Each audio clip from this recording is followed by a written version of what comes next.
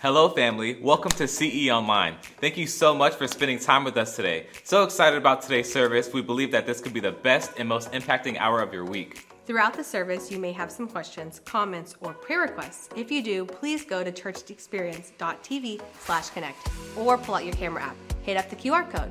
If you always want to know what's going on here at CE, just hit that subscribe button right here. We would love to hear from you, and we'll be praying for you. We are ready to dive in. Would you worship with us today?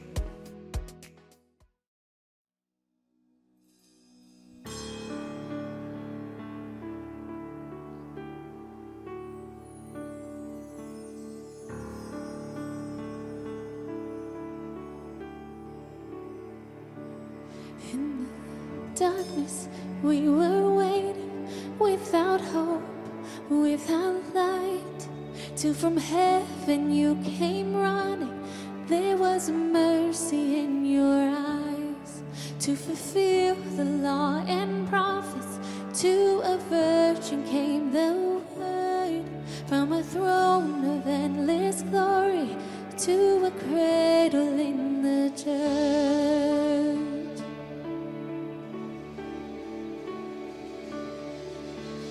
Praise the Father, praise the Son, praise the Spirit, three in one. God of glory, majesty, praise forever to the King of Kings.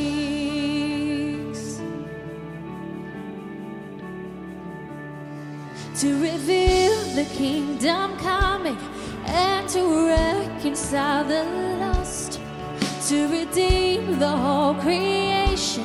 You did not despise the cross, for even in your suffering you saw to the other side, knowing this was our salvation.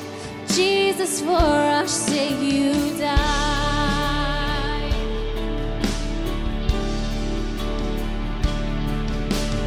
Praise the Father, praise the Son, praise the Spirit, three in one.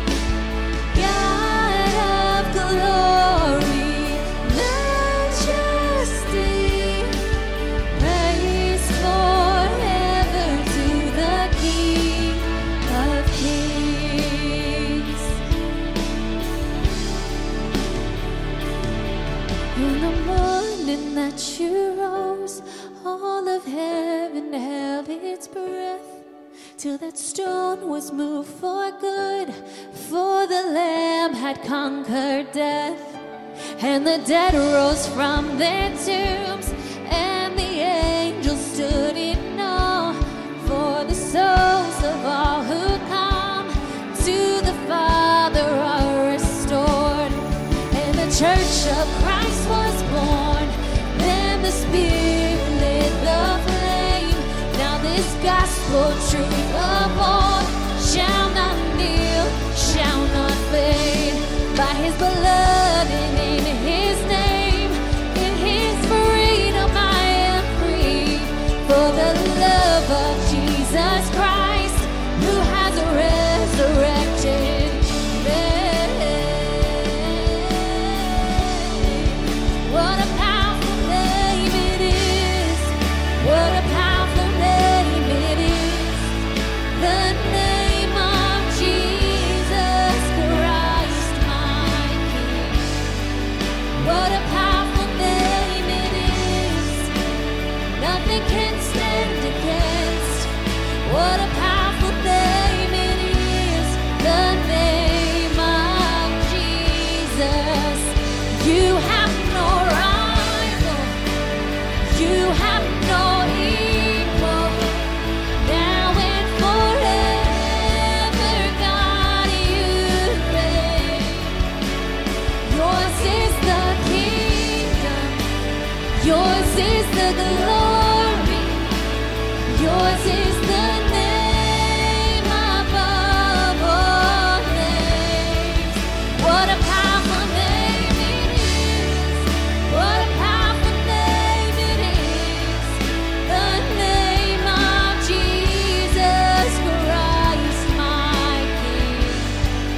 What a powerful name it is. Nothing can stand against. What a powerful name it is. The name of Jesus. What a powerful name it is. The name of Jesus. What a powerful name it is. The name of Jesus.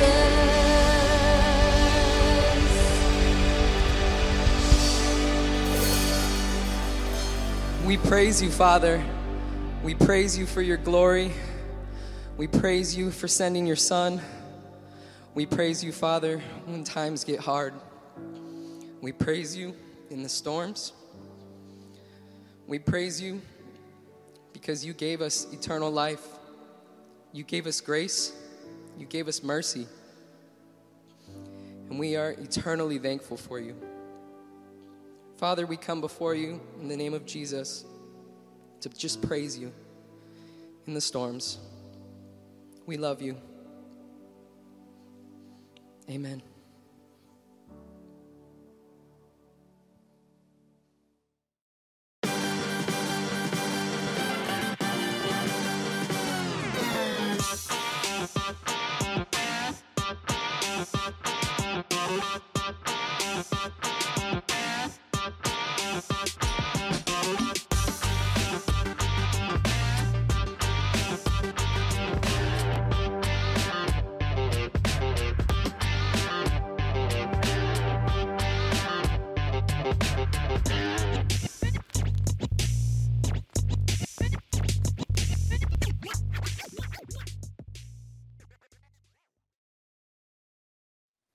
Well, welcome to the final week of Fixer Upper. It's our relationship teaching series where every week we've been remodeling and rebuilding and restoring the relationship rooms in our life. If you were with us the first week, we went into the office room of our life and we talked about our work relationships and what God wants to do in that important room of our life. And then the last 2 weeks, we've been in the family rooms of our life. We went into the kids' room and we talked about parenting. And last week, we were rekindling the romance in the marriage room of our life. But I'm excited that you're with us today because today we are going into the kitchen. And what's the kitchen all about? The kitchen is all about day-to-day friendship. Right? This is where memories are made and where friendships are formed. It's in the kitchen, day to day. I mean, that's where you're passing through and you have an impromptu conversation and it turns into something special. It's those ordinary days where you're eating meals together. This is where most of our life is spent. It's in the kitchen. It's in those day-to-day friendship moments. In fact, Jennifer and I had one of those moments the other day. We were hanging out by our kitchen and we were just having a good time together. And I went to let out a satisfying yawn. Which, by the way, why are yawns contagious? I'm still trying to figure that out. And I went to let out a satisfying yawn, and Jennifer did something she's been doing to me for years. You pray for me. Because every time I go to yawn, she puts her finger right in the center of my mouth just to mess with me because she knows that you cannot finish a yawn when someone puts their finger right into your mouth. And I was so bummed because I really wanted that satisfaction that comes from a completed, nice, big yawn. And she wouldn't let me do it. I tried to hold her hands down. She'd still get her finger in there. And so I got up off the couch to leave and run toward the kitchen to escape my wife so that I could actually yawn. And as I'm running toward the kitchen, I hear this laughter behind me. She's literally chasing me into the kitchen. And because I realize she's chasing me, I run faster. And because I'm running fast, I'm not paying attention, and I run right into the stool in our kitchen that's at our kitchen table, and it flattens me out on the ground. Just about broke my 3 middle toes. I'm laying there in pain, and after the pain goes away, we're both laughing. And man, it was just one of those ordinary moments in the kitchen, the day-to-day life, experiencing friendship together. Those unplanned moments that just happen. And man, God wants to do so much to bring more of those day-to-day, beautiful, ordinary, sometimes broken, sometimes beautiful moments into your friendships. And I'm excited to see what he's going to do today as we look at his word. And I was thinking about how Romans chapter 12, verse 15 gives us such a great description of what it looks like to be in community with other believers. Take a look at verse 15 where it says, "Rejoice with those who rejoice, mourn with those who mourn." And this is God's vision for relationships. is that we rejoice together when we're on the mountaintop because a win for you is a victory for me. And then also we mourn together because a loss for you breaks my heart too, because we care about each other. We're in this intimate day-to-day experience where we know about the mountaintops and we know about the valleys and we're praying for each other. We're engaged. It's not like a once a week where we just see each other for a few moments on a Sunday morning. This is like day-to-day. We're connected. We care about each other. We know what's happening in each other's lives. This is God's vision for community. It's what he wanted. You know, sometimes when we get a close friend, we'll tell them something like, hey, you've got refrigerator rights. In other words, you can come to my kitchen anytime, and you can grab a sandwich out of the fridge. You don't even have to ask, because we have that level of intimacy. And I believe that's the type of intimacy God wants to bring into your relationship house, into your relationship room of the kitchen. I believe he wants to bring some friendships into your life that they're so close, so intimate, so precious, that God wants to deliver such value into your life. And he's got a vision for what that looks like. And so today we're going to be in 1 Thessalonians chapter 5, and we're going to pull out some incredible principles on how to have better friendships. But it's not just about the principles that we can learn from God's word. It's ultimately about a person. It's the person named Jesus Christ who can help restore and remodel any relationship, no matter how broken it is. And we're going to talk about that today as well. But I believe that you're going to learn so much about friendships as we look at God's word in 1 Thessalonians chapter 5. There's a great vision description for what it looks like to be in Christian community, and it begins in verse 12. God's word says, now we ask you, brothers and sisters, and don't you love that it says that so often throughout God's word? It says brothers and sisters. We're a family. We talk all the time at Church Experience about how we're the family. We're the family of God. We're a church family because this is what we are. And the Bible says that we're brothers and sisters together. It says to acknowledge those who work hard among you, who care for you in the Lord, and who admonish you. Hold them in the highest regard in love because of their work. Live in peace with each other. And we urge you, brothers and sisters, there it is again. We urge you, brothers and sisters, warn those who are idle and disruptive. Encourage the disheartened. Help the weak. Be patient with everyone. Make sure that nobody pays back wrong for wrong, but always strive to do what is good for each other and for everyone else. Rejoice always. Pray continually. Give thanks in all circumstances, for this is God's will for you in Christ Jesus.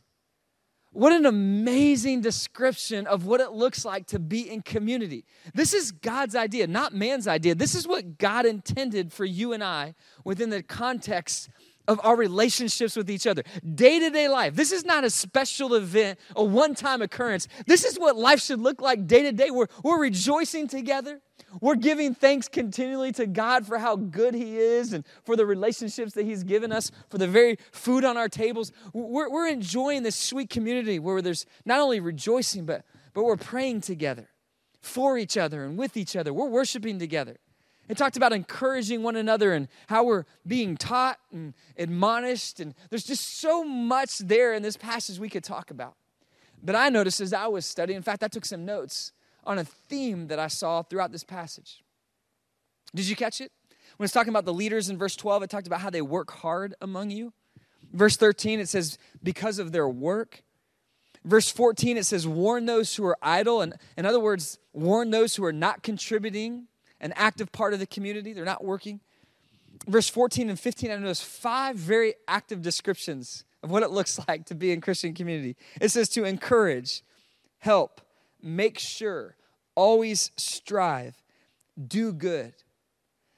All these descriptive statements tell us of what our posture should be in these relationships that God has designed for us. It's not a passive, sit on my couch, eating comfort food within the confines of my own home. But here's my fear. Here's my fear that over the last 2 years with the pandemic and all the understandable excuses that we've had to retreat away from people, I'm concerned that some people have developed bad habits relationally. I'm worried that some people have said, it's okay for me just to kick my shoes off and sit here on the couch. And for me, my faith is going to be about watching something on a screen instead of engaging in community and praying for others and serving others and loving others and teaching others. And the reason why I'm concerned about this is because you're missing out. You're missing out on all that God wants to deliver into your life. God has so much value for you within the context of community. I mean, my heart did good, about a year into the recovery of the pandemic, to see people start coming back by the dozens and coming back to church, and people with faces I hadn't seen for so long, and those relationships have been rebuilt, and God's brought in new people. It's been such an encouraging thing, but I found out that there's still some people who and not just our church, and every church, that for them, they've got used to. They've become a little bit spiritually apathetic. They've got used to retreating into the comfort of their own home, just like we do when we go through a hard time at home. We go into the kitchen and maybe late at night, maybe after a long, hard day's work, and we just grab some comfort food. And we sit down and we eat our comfort food in isolation, and sometimes we're feeling bad for ourselves. Sometimes we're mulling over our next vision, our next plan, the thing that we're going to accomplish. But we're doing it alone, and we're missing out on the joy of rejoicing together and mourning together. And it's not easy to engage in community. It takes effort. It takes work. And that's why I want to highlight all the things that God's word. I mean, this is not man's word. This is what God says it looks like to be in community. There's effort. There's work. There's be active, encourage. I mean, all these things that are very intentional. And there's a warning against being idle, apathetic, not contributing to the community. And why would God make such a big deal of this? I mean, God surely knows how hard it is to step out of our comfort and into community. We fear rejection sometimes. We're not sure if we're going to have the right words, and so we worry. It's a lot of effort just to fit it into our regular schedule, not just attending a worship service each week, but getting engaged in a life group and building friendships that really could last. I mean, that takes a lot of effort to put that in a schedule. To get involved in a serving team and roll up our sleeves and make a big difference for God and build his kingdom and reach people who don't know the hope of Jesus and use the gifts he's given us to build his kingdom. And that takes work, though. That takes effort, and God knows these things. But here's the lesson, if you want to write it down. Comfort keeps me from the rewards of community. This is why this conversation matters so much, is that comfort is the enemy of community. And it keeps you from experiencing the rewards of community. And when you get involved in friendships and you work, it takes initiative, it takes effort, and you work through that comfort zone. You put down that comfort food friendship, and you say, no, I'm gonna be more active and engaged, and you take a step into those relationships, into the kitchen room of your relationship house, and you engage. You're gonna see God do some amazing things.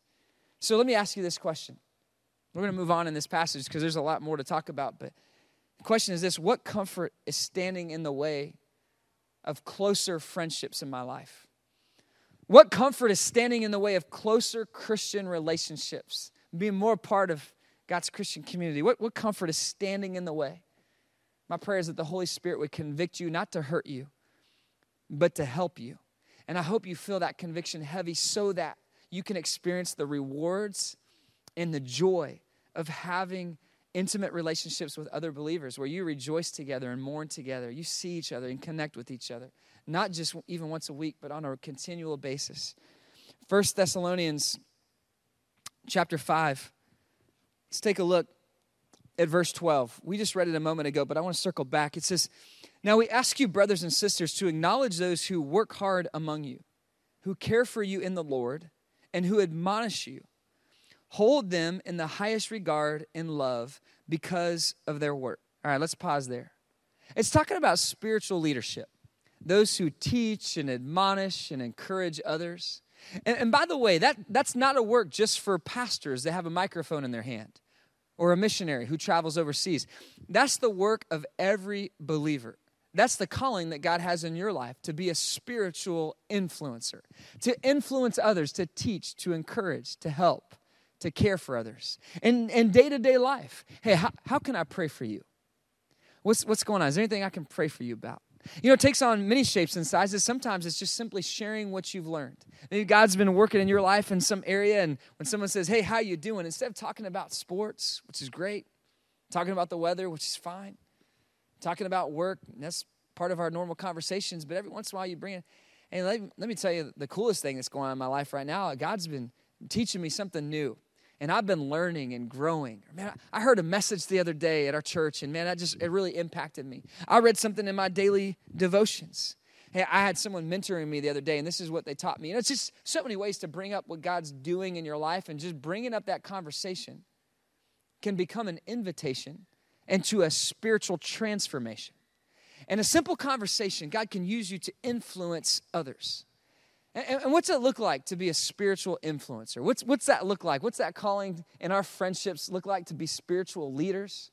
Well, I heard a story of Thomas Jefferson. Thomas Jefferson, when he was president, he was traveling cross country on horseback with some companions, and these friends get to a river that had swollen in size so much that it had wiped out the bridge that they would have crossed. And so as they contemplated their options, they decide with much bravery to cross this river with massive current to it, to cross one by one to the other side. And that's what they began to do. And they would plunge their horse into the water, and they'd slowly make their way to the other side. And after a few people crossed, there was a stranger to the group that was traveling on foot that saw this happening. And he went up to President Thomas Jefferson, and he said, "Would you be willing to ferry me to the other side? Can I ride on your horse?" President Thomas Jefferson said, "Sure, of course you can." And the stranger mounted his horse, and they started crossing the river very slowly. They make it to the other side safely, and this stranger dismounts. And as he comes off this horse, one of the others in their group looked at him and said, "Why did you choose the president's horse? Why did you choose to ride with him?" And the stranger was shocked. He had no idea that was President Thomas Jefferson. And he said, "Well, I didn't choose him because he was president. I just looked at your group, and many of you had on your faces the word no. But on some of your faces, I saw a yes. And on his face, I saw a yes, and so I asked him because he was a yes." What do people see when they look at your face? Do they see someone who's a spiritual influencer that they can tell they're welcome? They're valued by God and by you, that there's a smile on your face, that they're cared about, that you have concern about what's going on in their life, or are you more just about what's going on in your life? Do you want to become a spiritual influencer that makes a difference? It's going to take work. It's going to take intentionality. It won't happen easily. It won't happen casually. But if you want to make a difference and see God work through your life to impact other lives and even see other lives in heaven one day, then you've got to be intentional. What do people see on your face? Are other people invisible to you? Or do you initiate conversations before and after services? Do you go up to people and introduce yourself? "Hey, my name is Brandon. I love to get to know you." Do you initiate conversations? What a great opportunity that we have when we come together to worship, to interact with people, life on life, to build friendships as we sip coffee together in the lobby. We talk about our families between services. God has given us such a gift in community. But it won't come easy, right? It won't come easy to be a life group leader where you clean out your house and right, and you set up the preparation for the class and the food and prepare the lesson and invite people into your home. It won't come easy, but man, what an impact that you can make as you teach others the Bible and help them experience the presence of God and relationship. It won't come easy to come a little bit early and go into a kid's classroom and kid experience and teach young children what it means to follow Jesus, but it can transform the rest of their life. You can deposit lessons they'll carry with them for decades. It's worth it, but it'll take intentionality. What's it mean to be a spiritual influencer?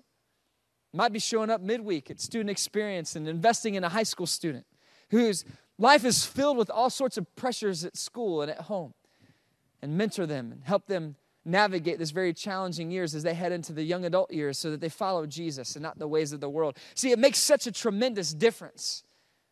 And that's what you're called to. And if you're missing out on that purpose, you're missing out on the reward, the satisfaction that God wants to deliver in your life, but you can't do it alone.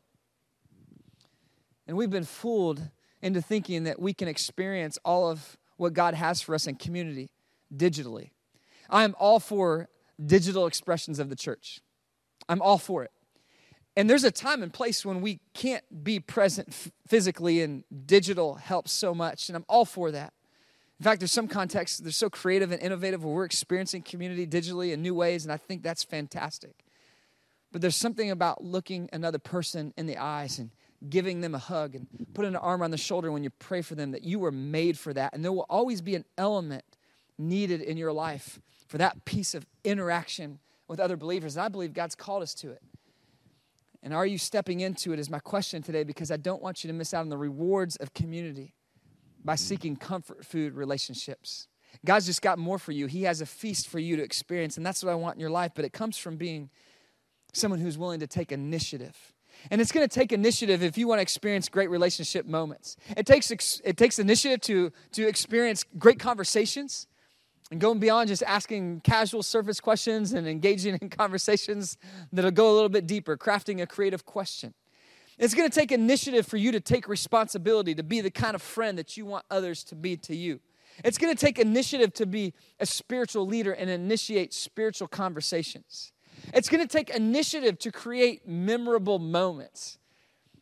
I got a chance to officiate the wedding of Stephen and Julie Wilson, who attend our church, and it was so fun because I've known these guys since they were literally coming out of high school. It's been fun to watch them grow mature in their relationship and now get married.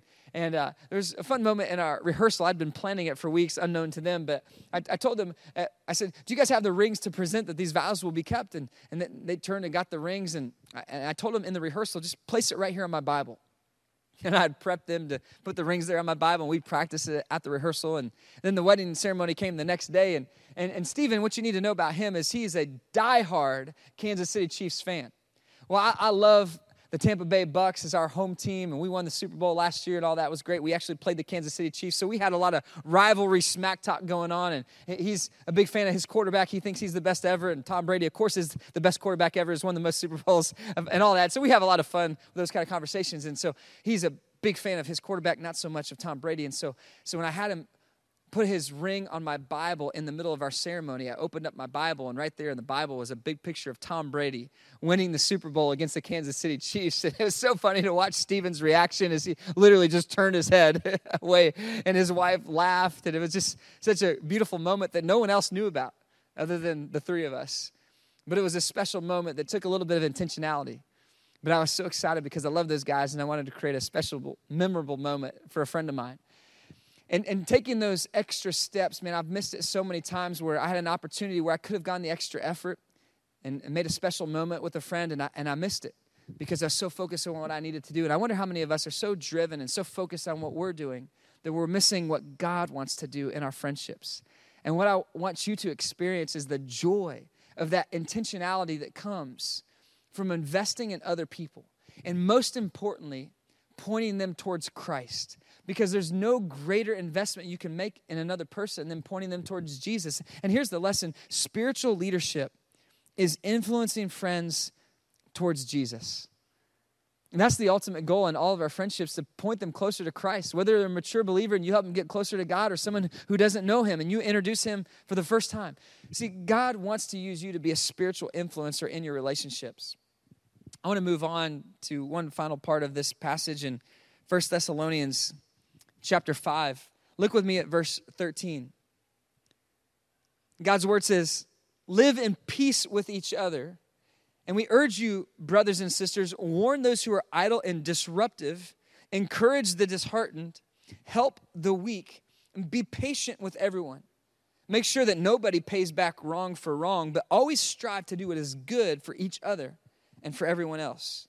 You know, I see a lot of interesting statements there about the health that God intends for our friendships. He talks about living at peace with each other, being patient with everyone, not paying back wrong for wrong, and doing what is good for each other. This is a vision that God has for our relationships to be healthy, to avoid gossip and slander, to build others up instead of cutting them down. God has such vision for our relationships. But if there's one thing that will make the biggest difference in your friendships, more than any of these other things, to produce a healthy relationship, next only to a relationship with Christ, it's your words. How you choose to use your words in relationships. Specifically, I would encourage you to take note of this. Gracious words are what grow healthy relationships. Gracious words are what grow healthy friendships. You know, I watch those who are good at using gracious words. My wife, she's amazing at this, and they have no shortage of great friendships.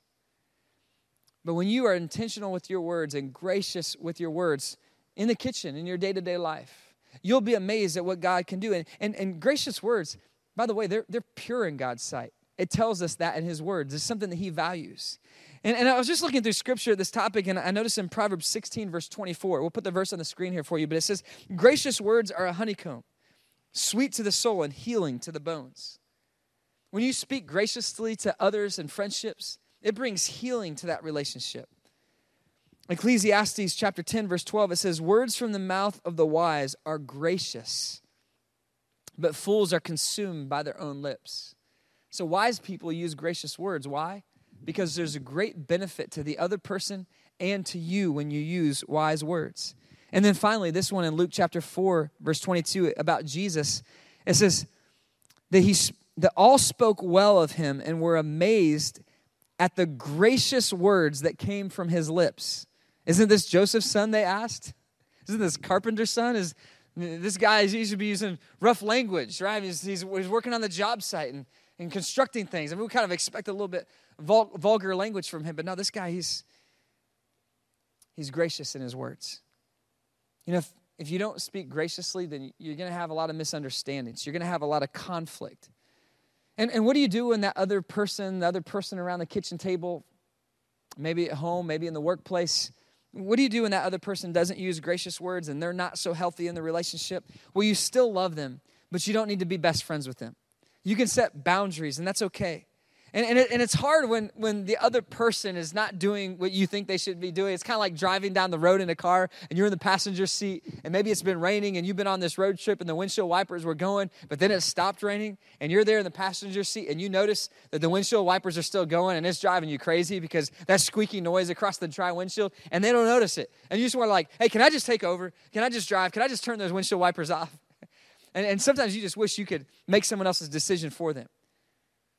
But you can't control anyone else, and you shouldn't try to control anyone else because God doesn't try to control you. But even though you can't control the words of someone else, and if they're healthy or not, you always have control of your own words, and you're always in control of your own reactions. And so even though other people are going to offend you at times, it's to your glory to overlook that offense. It tells us that in Proverbs. It's to your glory to overlook that. Jennifer mentioned something one time that really left a mark on me. She says, we need to have tough skin, but not hard hearts. You've got to have tough skin if you want to have good relationships because people will step on your toes. They'll say things that offend you sometimes. They'll hurt your feelings.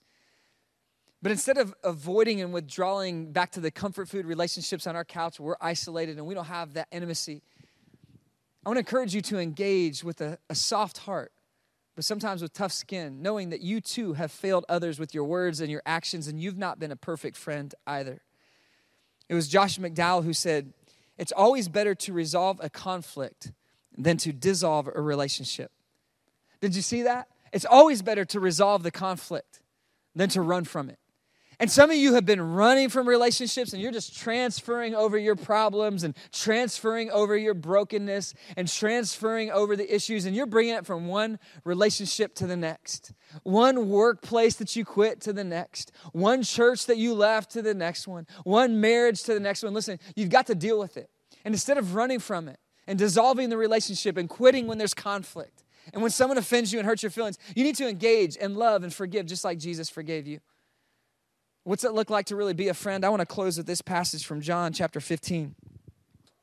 My command is this, Jesus said, love each other as I have loved you. Greater love has no one than this, than to lay down one's life for one's friends. Greater love has no one than this, than to lay down their life. Jesus, when you were running from him, he didn't run from you. When you gave up on him, he didn't give up on you, did he? No, he engaged in the relationship. He forgave you your sins when you asked him. And by the way, if you haven't, you'll never fully be able to love until you've experienced the love of God and the forgiveness of God. There's a part of your heart that is not fully opened up until you've opened up to the amazing grace and love of God. I mean, it's a transformation that takes place inside you when you experience God's amazing grace. There's just a part of you that opens up and you find a new kind of love that you've never experienced before. It's a deeper love. Wow, God, you would give of your own son to die on a cross, to pay the penalty that I owed for my sin. And you just forgive me with all that I've done, and you know about all of it. You just do that for me. What an amazing gift of love. And this is love, he says. How do you love each other? This is love, that you lay down your life for others. See, once you've experienced God's love, once you've experienced his forgiveness, then you have the power to forgive someone else who's offended you.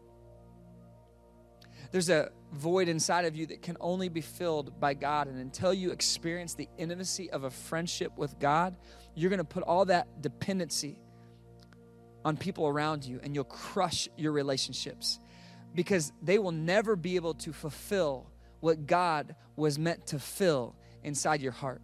And as you ask them to fulfill, whether it's in a marriage or a good friendship, when you ask them to fulfill what only God can fill, you'll put too much pressure and probably break that relationship through your insecurity, through your neediness. You have a relationship need, but your primary need is in a relationship with God. And when you learn to walk with him day to day and find strength in him, you'll find strength to love everyone else. So my hope is that you will experience God's abundant friendship, and that it will flow over into all your other friendships in your day-to-day life. And that you will find the blessing and reward of God that comes from abandoning the comfort food friendships on the couch at home by yourself, and you engage in community and experience all that God has for you. That's my hope for you, that you'll find new levels of friendship that you've never experienced before. Right on? Come on, let's pray together. God, we thank you for your friendship with us, how you loved us even while we were sinners. Even when we were failing all of our friendships and we were living brokenness and all those sorts of things, God, you reached out your hand of grace to love us and to forgive us. And as we're praying today, maybe you just want to say your own prayer to God to thank him for all the amazing grace that he's poured into your life, all the friendship he's offered you. And if you've never experienced that amazing grace before, I want to offer you the opportunity right here, right now, wherever you're hearing this message, to receive the grace of God, to say, Jesus, I need your grace. I need your friendship. I need you to walk with me through the trials of life. Please forgive me of my sins and come into my life as my God. You can do that right now in your own words. God will hear you. He'll answer your prayer. And as we continue to pray, God, we just ask that you would help us to be the same kind of friend to others that you've been to us.